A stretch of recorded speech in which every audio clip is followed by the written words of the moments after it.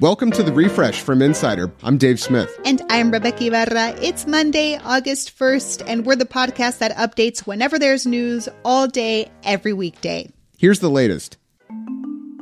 Ukraine is a main vein for the world's grain.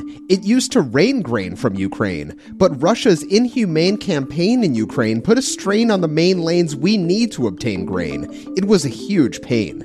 But now we can pop some champagne. Let me explain. Thanks to the UN and Turkey, Ukraine grain can now be obtained. The first of 16 ships containing grain left Ukraine, not by plane or train, but by boat this morning. It's expected to sustain, maintain, and relieve strain on the global food chain.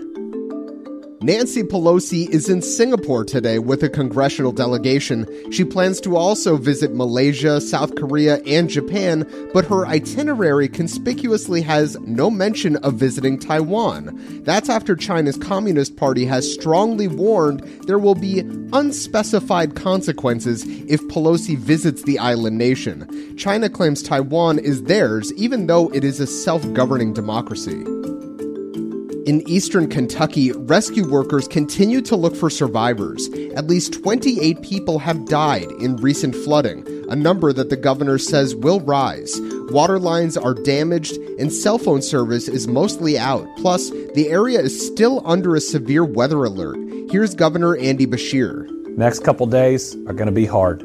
We've got rain and maybe even a lot of rain that's going to hit the same areas. Please pray for the people in these areas, and if you are in the areas that are going to get hit by rain, make sure you stay safe. New York City has declared monkeypox a public health emergency. The city is the epicenter of the outbreak, recording over 1,300 cases as of Friday, but experts say as many as 150,000 New Yorkers are at risk. By declaring a public health emergency, the city can issue special orders to help stop the spread of monkeypox, like securing more vaccines and allowing more people like pharmacists and physicians to administer vaccinations.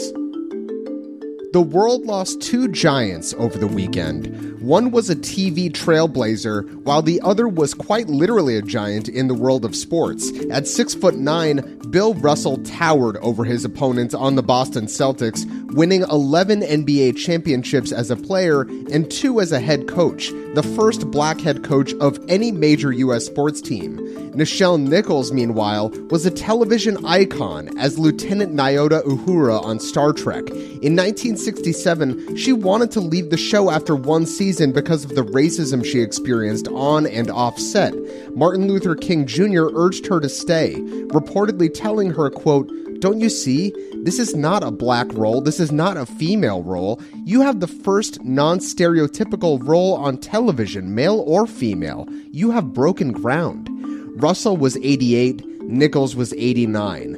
Both died of natural causes, and both will be missed.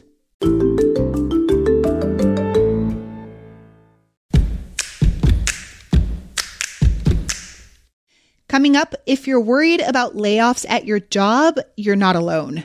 We've got some warning signs to look out for and some tips on how to prepare for the worst. Today and every day, we're updating the Refresh from Insider as news happens, so check back whenever you want to know the latest. We recently learned the U.S. economy shrank for a second straight quarter this year, increasing worries that high inflation and falling demand might cause a new recession. But even before the poor GDP numbers, layoffs had begun sweeping American businesses, with Peloton, JP Morgan Chase, Netflix, Shopify all reporting layoffs. To understand how to navigate this much job uncertainty, we're talking to Insider's Catherine Henderson, who's here to help. Hey, Catherine. Hello, nice to be here. All right, so the question on most workers' minds right now is how worried should they be about job security going into the second half of 2022 and beyond? Yeah, that's a great question. And it's very true that a lot of people are worried about job security right now. I would say it depends. I would think about what industry you're in right now. Tech and finance are already seeing a lot of layoffs and hiring freezes, while there are industries that are resilient in times of economic turmoil, like education or healthcare. You know, some of the questions you can be asking yourself is, how is business going at your company? Were you the last person hired? We spoke to Roy Cohen, the author of Wall Street Professionals' Survival Guide, And the way he put it was you should deconstruct your own situation to think about the factors that might put you at risk. Got it. So bad economy or not, layoffs are just a reality of working life. And as you say, you recently spoke to a number of career experts about this topic. So what did they say are the easiest to spot signs that someone's job might be in jeopardy? Give us some tips. There are definitely some obvious signs, like a bad performance review. You should pay attention to your company's business results, thinking about quarters of lower profit or mergers and acquisitions. Those often lead to cuts. If your company starts to slow hiring or announces a hiring freeze, that's a bad sign as well. What about even more subtle signs, maybe ones that you won't read in the news or in the company-wide emails? Absolutely. When we were reporting this piece, our experts definitely mentioned some changes that I hadn't heard about before or thought about. One of the things that they talked about was paying attention to your manager. If you get a new boss and they're from the outside, new managers often want to recruit a new team, which can lead to layoffs. Another sign something might be off is if you're getting more negative feedback or getting taken off longer term projects and being given like legacy work, which is like doing maintenance on systems or older projects. So if you were included in those cutting edge projects, that would be a good sign. But if you're not in the loop on those things, that could mean that they aren't seeing you as valuable. They're kind of setting you up for failure. That's definitely a bad sign. So I feel like this conversation can be a bit anxiety-inducing for some people. They're probably listening and going, oh my God, have I been put in some sort of legacy work? So, for those who maybe have spotted signs that layoffs might be coming, what can they do to prepare for the potential bad news? Absolutely. And it's very true that, this is such a difficult conversation. There's a lot of stigma around layoffs, even though they are part of the economy. As we've been talking about this with different experts, one of the things we hear a lot is a lot of people experience layoffs. Mm-hmm. And, when you're seeing some of these signs in terms of trying to make things work at your current company, it's important to stay connected and be around, be talking to your coworkers, be talking to your friends, be talking to your managers, be checking in with people and staying connected. Then if you are seeing a lot of these signs, it's always good to have a backup plan. If you start to think about what you could do for a brief period of time, like some contract work or consulting or part-time work in an emergency situation where you need an income, that's always an important thing.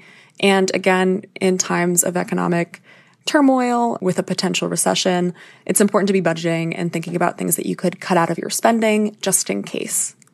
Catherine, anything you wish I had asked you that you really want our listeners to know? Because this is a depressing conversation in a way, but a note of hope or of advice? Absolutely. I think as I've been covering these layoffs and talking about what it means for people's careers and their career advancement, one of the things that I would say is people are more inclined to help out than ever. We've been through a global crisis. There's been a lot of economic turmoil over the past 2 years, and people are calling to their networks publicly on social media and finding really positive responses.